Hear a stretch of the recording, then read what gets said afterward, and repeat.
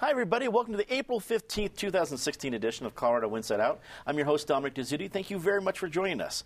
Let's get a quick take on the shooting of an unarmed suspect during a lunch hour traffic stop by Denver police, which has renewed conversations about when to use deadly force.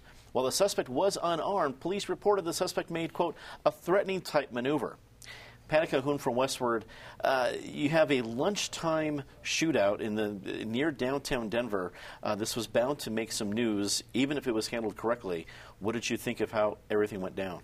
Well, first of all, anyone trying to park at Civic Center at lunchtime is going to make threatening maneuvers. So that is not really a good excuse. This guy was not on a high-speed chase. He had not just killed somebody. You know, there was a warrant out, but there was no reason to have action that dramatic in a crowded area. I mean, you're firing how many shots? I think it was 7. And there are people all over that area at that time. Wrong time, wrong place. David Kopel from the Pence Institute and DU Law School. From what we know so far, because it's surely an ongoing investigation, what do you think of the reaction? The police were right in every respect, as I see it. This is a guy who the warrant was for armed robbery using a handgun of a bank. They were following him, and it's important to get a guy like that off the street soon because he's an armed, violent criminal based on his past behavior.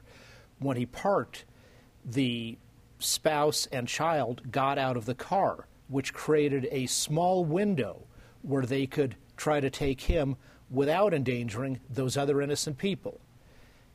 They surrounded him, or had him on different sides. For a minute, they were ordering him, hands up, get out of the car, those kinds of things. He had ample opportunity to surrender peacefully. Instead of doing that, while he's in the car, he makes a move. The lawfulness of police use of force by the Supreme Court's Graham v. Conner decision is judged on what a reasonable officer would believe under the circumstances. Under those circumstances, an armed, violent felon making a move you can't see after you've been telling him for a minute to surrender and he doesn't, you would be recklessly endangering yourself, not to account for the possibility that he's going for a gun. They shot him accurately. No one else was hit. All of the violence that resulted was entirely his fault and his choice based on his behavior. Eric Sonderman, political analyst, even if it was by the book, and I have no reason to dispute everything that David had said, does the Denver police need to get out ahead of this somehow? It's not really ahead of it, but do some explanation of the different policies from at least the way the optics look? There'll be a time for that, and this will all come out. David might be right, but I put the emphasis on the word might, and we do not yet know. Clearly, this was a bad guy. I happened upon the scene. I was coming down.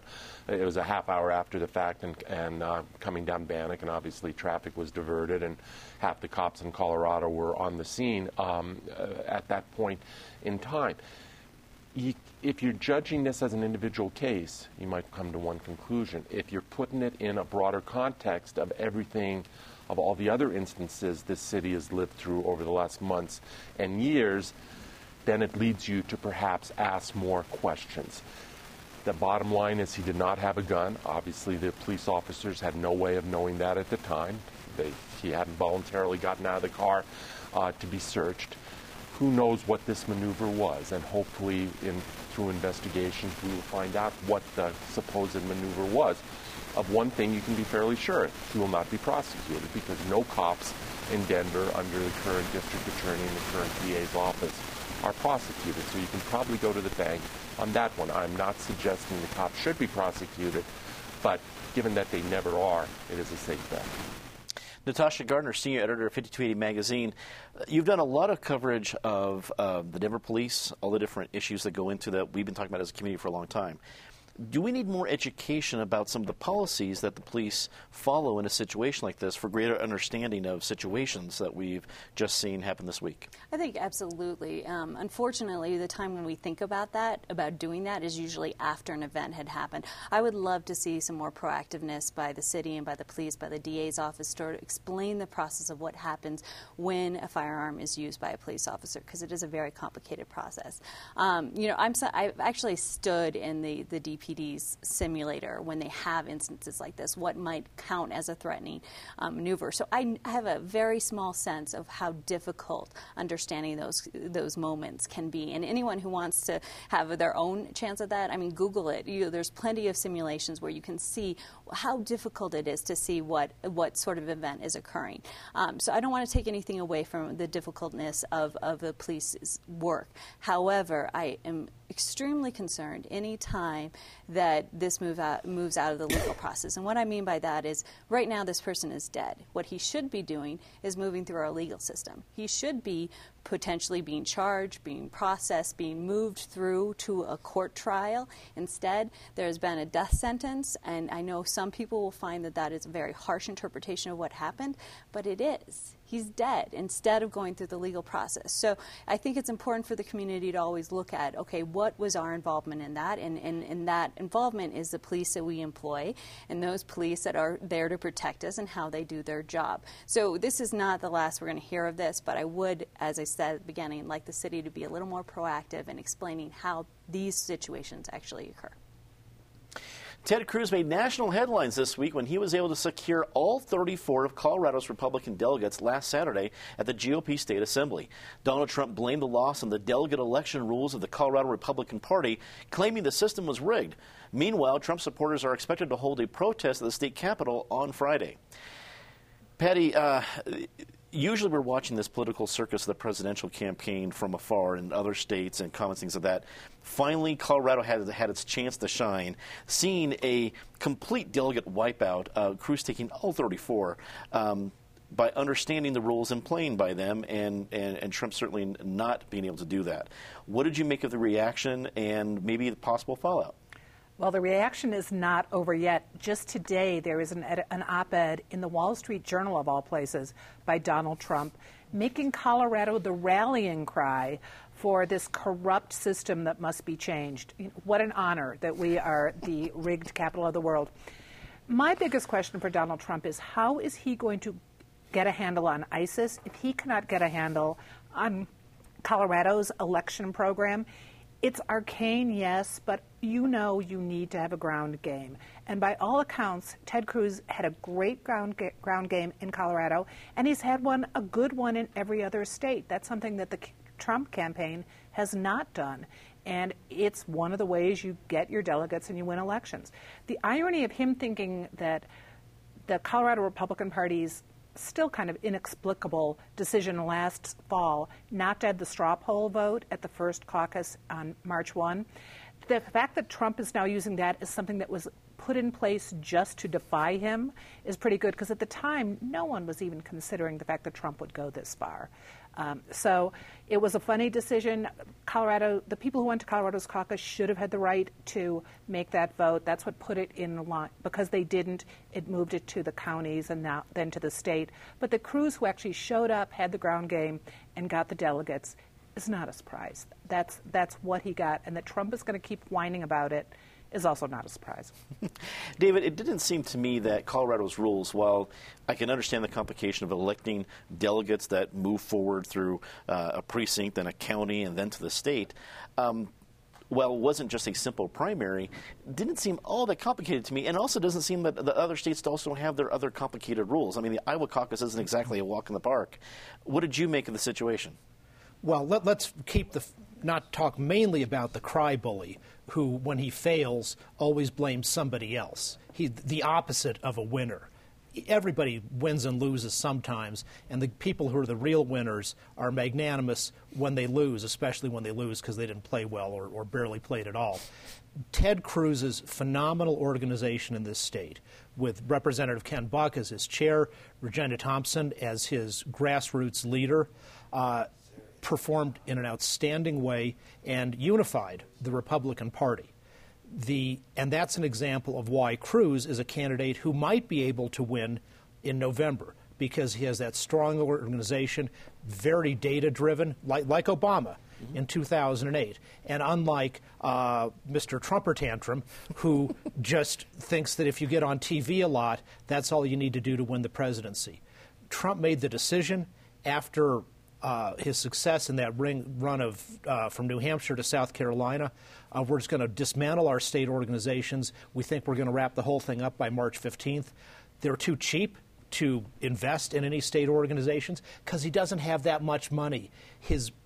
He may have a lot of golf clubs, but that's not liquid assets, and you can't really give away free rounds of golf at Mar-a-Lago to pay for the people to run organizations in the states. So he's got nothing, and he'll have nothing should he be the nominee in November. The Colorado caucus system was created in 1912. Nobody was disenfranchised. People went to their caucuses and they voted for the people they choose to send as delegates to the county assemblies. And when they do that, they could vote for whoever on whatever reason, including saying, I promise to support Cruz, I promise to support Trump, I'm diehard Kasich, whatever. Everybody who wanted to show up got a chance to vote, and this is one more indication of why Donald Trump is temperamentally a loser and unfit for the presidency. Eric, I've seen some great spins come out of a shellacking. Usually they're sports-oriented, sometimes politically-oriented, but none as creative as Donald Trump was able to turn into. The fact that he would go from misspelling candidates' names on a sheet of paper at a state assembly to the whole thing is rigged and make it into all the way to the Wall Street Journal for an editorial. At least in the creativity standpoint, I've got to give him high marks. What did you think? He's had a rough month here. This has not been the only gaffe. He is trying to turn lemons into lemonade, and he's done some of that over the last few days. He has made Colorado into a national cause celeb.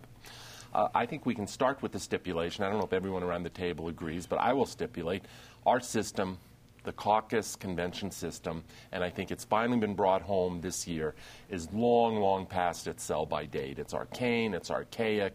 It is time to replace this system. I've been saying that for 20 years, but I think it's finally the chickens have come home to roost. But it is the system we have for this particular cycle. The rules were not a state secret. They have been published and public since, I believe, last August.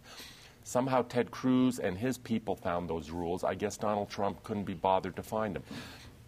I tried comparing Trump in some cases almost to Obama of 8 years ago. Obama was a sensation who could fill any auditorium, any gym around the country to the rafters for people wanting to hear him speak. But he also had the back office part of it, which was meticulous organization. Trump is just a showman. There is nothing beyond the show. He thinks the idea of running for president, or perhaps being president, is to helicopter into town, get everyone all riled up through some stump speech, head back to the airport and move on. That is a part of this game, but it is not the totality of it. In Donald Trump land, it is the totality of it. Trump's going to have a good couple weeks here coming up with New York and some other states, but the math is starting to get harder and harder of how he gets to 1237 before Cleveland, or even within close shouting distance of 1237, and it's only going to get more interesting. Natasha, Colorado always likes to be influential. We're a swing state. We enjoy that status. But usually for the general election, now we're being influential with these delegates. These 34 delegates really are a big deal now at the national convention level, especially might mean officially Trump not getting to the majority. What do you think of Colorado's newfound status of influence well before the general? Well, I think that its newfound status is now going to become the status quo. There are certainly numbers released this morning about how many people are moving to Colorado, unemployment rate being so low in Colorado. This is a state that is booming in many ways, and that's going to be economically and that's going to be politically as well. A few months ago at this table, I kind of channeled The Sound of Music and said that the GOP's problem was, how do we solve a problem like Donald Trump? It appears that Ted Cruz's response was just to be organized. And that might actually be enough to change the outcome of where we're at right now. I do think that this situation, and especially with Colorado taking a more poignant role on the national political scene, is that whether it's in Colorado or elsewhere, it's maybe the time to get straw out of politics, like move it back to agriculture or hat making or something else. But there are better ways to tally votes in our states and to have a better and probably a more fair system, or a system that people would perceive as more fair. Darryl Glenn pulled off a major upset in the Republican U.S. Senate primary race at last Saturday's assembly. Glenn secured 70% of the vote, which knocked out all other candidates seeking nomination via the convention, including State Senator Tim Neville. David, Tim Neville was the presumptive frontrunner, at least at the convention level, and had strong backing for Rocky Mountain gun owners. It was stunning both for him and it seemed like a stunning rebuke to the Rocky Mountain gun owners. What's your take? I wouldn't call it a rebuke to RMGO, much as I would like to. And I don't think that Senator Neville did anything wrong in his campaign. He was well organized. He was out there going to the coffees and the assemblies and everything else. He just got blown away by a hurricane that unexpectedly came into town. That was an outstanding speech, and while I think there were a lot of delegates who thought Neville was fine, Darryl Glenn offered them something exciting and new. This is a different Republican Party than we had 40 years ago in the state. Of the Senate candidates now they have, 2 of them are black. And the others are not exactly old-time veterans the way in the former days you had to work your way up the system for 20 years before you could run for Senate. Whether Glenn can take that great speech and build an organization that can get primary voters out, that's a whole other thing. But the person who was the saddest when the results were announced was Michael Bennett's campaign manager, because they were set for Neville to win the primary with a small plurality, and then they run against him because he's too right-wing and everything. Now, Darryl Glenn's a very conservative guy himself, but partly because of race and because of style, may come across in a more inclusive way in Colorado. So we've got 5 unknown candidates, and we'll see who can pull it off in the primary. Eric, how does Glenn turn this momentum into the actual primary beyond the convention? It's going to be tough. That's his challenge. He has to start by raising some money. I think there's something to be concerned about here, and it's not just at that convention, but it's our politics as a rule these days, and Donald Trump is case study number 1, which is what I call the shiny object rule. And voters seem, and even delegates, political activists, seem so inclined now for the shiny object. Darryl Glenn, by all accounts, gave a tremendous speech. But one speech should not make a campaign or a career in the United States Senate. But yet he was the shiny object of last Saturday at the Colorado Springs World Arena. Donald Trump is the shiny object of the year. And I think there's some cautionary tales there. Main point I want to make, Dominic, is in this system we have, there is just no correlation between being the favorite at the assembly and actually winning a primary. If anything, over the last 20, 30, 40 years, there's almost an inverse correlation. Look at the last big Senate primary we had here, which was 6 years ago when Bennett ran the last time. Andrew Romanoff beat him at the State Democratic Convention 60-40. He was on the top line. How did that work out? Look at the Republican contest 2 years ago for governor. There were 4 candidates on the ballot. Mike Kopp was on top because he did the best at the convention. He finished in 4th place. Scott Gessler was 2nd. He finished in 3rd place. Bob Beaupre was 3rd. He won it, and Tom Tancredo was last on the ballot. He came in 2nd place. There is just zero correlation between the qualities that make a candidate very attractive for that small petri dish of delegates who show up at a state convention and are all about the gung-ho, and the broader base of voters in the party who turn out at primary election time. Natasha, let's fast forward and see if Darryl Glenn can turn this momentum into a win for the primary. As David said, it's not like he's going up against a lot of huge political heavy hitters. There's a lot of folks with similar limited experience. Is he a considerable foe for Michael Bennet? Yes, but I think just because most of these races across the country are up in the air, I think people have a general distrust of Washington right now, and that's probably Bennett's biggest knock against him, is simply that he is the incumbent. I would say that with Darryl Glenn, we're just starting to see what kind of candidate he is going to be. His speech, the speech, as it's been coined by some of the people who watch it, is actually available online. I would encourage everyone to watch it because it is a fascinating insight into both politics and just how speeches are made, but also who he is and what he believes in. He does not hold back. You know within seconds what he feels. In fact, before he even introduces his name, he has already said he's going to defund Planned Parenthood. So, and it just keeps rolling from that. And that's kind of part of the semantics of the speech. I mean, he hits everything from Iraq to military force to protect Israel to sanctuary cities to just about everything in between. What will be interesting now is now that he's set that tone, here's who I am, this is what I believe in, which is refreshing to many people, and we've certainly seen that in various races that are occurring right now. But now it's going to be, well, how do you plan to do that? And that's going to be the tricky spot for him as he goes up against Bennett, who has much more of a track record.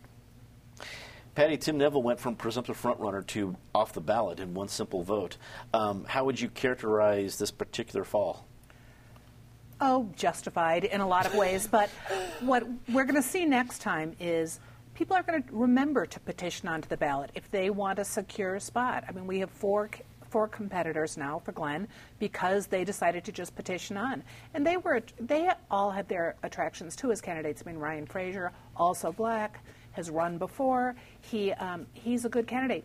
It is the shiny object. It's really interesting. You do not want to leave your political fortunes to these conventions. Even though the rules are there, they are arcane too. One person can triumph for unexpected reasons. We also see that Lamborn is going to have a competitor, which is fascinating. Another great speech you can watch online by a complete 32-year-old newcomer, Vargas. So she came 18 votes from knocking him off the ballot. Right, which is really interesting. So you like the political theater, and it is theater, but a lot of people are just going to go the safe petition way from now on. Let's get a quick round on this one. The Colorado Democratic Party announced a counting error this week that gives Bernie Sanders one additional delegate from the March caucuses. The announcement led to claims of fraud and calls for the resignation of party chair Rick Palacio from Bernie Sanders supporters. Maybe a little bit of an overreach. Eric, your quick reaction to this counting error? Two very quick takes. One, it is an overreach. I mean, this wasn't a counting error. It is interesting that all the errors seem to work in Hillary's favor. All the ties, the flip of the coin always comes out in Hillary's favor. That's interesting. Secondly, we keep talking about the chasm and the divide in the Republican Party these days. It's an enormous chasm. The Democratic Party has a huge chasm as well between the Hillary base and what they want and the Bernie base. And this is a chasm that's not just going to get settled with a nomination fight in Philadelphia. It's going to be settled over a number of years as there's a battle for the heart and soul of that party. Natasha, it's one delegate, but does it signify a much bigger issue? It does, and I'm particularly disturbed that they didn't alert Bernie Sanders' campaign because they said it wasn't essentially a big deal. Well, for him, one delegate is a huge deal. And when you look at the momentum that comes out of Colorado, you can't unwind that clock. So as we move forward, could that have changed where he's at right now? Possibly. And the fact that we have to ask that question is extremely disturbing. Patty, are we seeing a pretty tough job for whoever wins this Democratic nomination to unite the party again? Yeah, I think it is going to be very, very tough. And I'm just waiting for all voters in America to discover this little thing called the Electoral College. I mean, if they are suddenly discovering that our party rules are arcane, think what's going to happen when they suddenly discover this newfangled Electoral College, which means it's not necessarily election by popular vote. David, wrap it up for us. Anybody can make mistakes. The error wasn't the problem, but the problem was the error was concealed for a long time and only uncovered by the Denver Post. So I think the Bernie supporters have a legitimate complaint here. Let's get to our favorite part of the show, Disgrace of the Week. And as always, Ms. Calhoun, start us off. It's been a pretty disgraceful week, but I'm going to have to give it to the blood of the city, as he told the 911 call recipient, John Bolin, just convicted yesterday of harassment. David. At the Democratic debate last night, both candidates talked about opposition to racism and rich people who cheat on their taxes and don't pay their fair share, and yet they are both going and pandering to Al Sharpton, a tax deadbeat who owes $5 million and whose only thing he ever does is promote racism, including the Tawana Brawley hoax, including inciting the riot in Brooklyn that led to the killing of Jewish people. I wish at some point you would give a firm opinion of what you thought about Al Sharpton, but I guess Yeah. one day. Eric, I'll go ditto and ditto, but we've already talked about the Denver DA's office. I'm going to make that my disgrace in the sense of they're getting ready to retry Clarence Mosesel, who did 28 years for a very dubious conviction, where there are a whole lot of signs that he was a completely innocent man. Even if not, he has done 28 years. He's given 28 years of his life. At a bare minimum, there should be a special prosecutor in this case because a lot of the conduct relates to the Denver DA's office. So they're not the ones who should be, if there's going to be a new trial at all, it should not be conducted by them. There's a miscarriage of justice going on in this city, and to retry this man by the same office that convicted him in the first place is a miscarriage. Natasha. I'm going to go a little more lighthearted and preemptive as we are opening the light rail to the airport next week. I've seen a lot of chatter about parking. This is a very important topic before people get upset, before it actually opens. Please go to RTD's site. They have a lot of information on when you can do it, where you can do it, how long you can do it for. Please just do that so that parking at these light rail stations doesn't have to be a disgrace. Time to see something nice about somebody? Patty? City Councilwoman Robin Kanish, who's been working really hard to come up with some compromise on the marijuana moratorium, which is supposed to be lifted May 1 unless they can come up with a plan. David. Bipartisan folks in the U.S. Senate, John Bassaro, Republican from Wyoming, John Tester, Democrat from Montana, the two leading members of the Indian Affairs Committee, issuing a subpoena to the EPA to come and testify about the Gold King mine disaster, which they caused. And they had to issue the subpoena because EPA kept on holding out and refusing to come forward. Eric.